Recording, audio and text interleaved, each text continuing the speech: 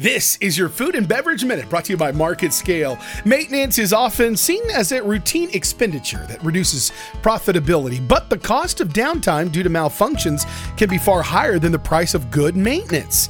The food industry faces unique challenges that make equipment maintenance critical, increased demand, and narrow profit margins based on the quality of production. New food products and tight regulations, along with the fact that 2/3 of the food processing plants are more than 20 years old, mean that running an efficient maintenance program is essential to a profitable operation.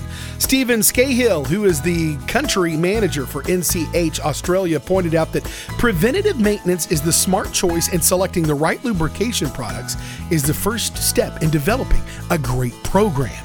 I'm Jeremy Robinson. This has been your Food and Beverage Minute.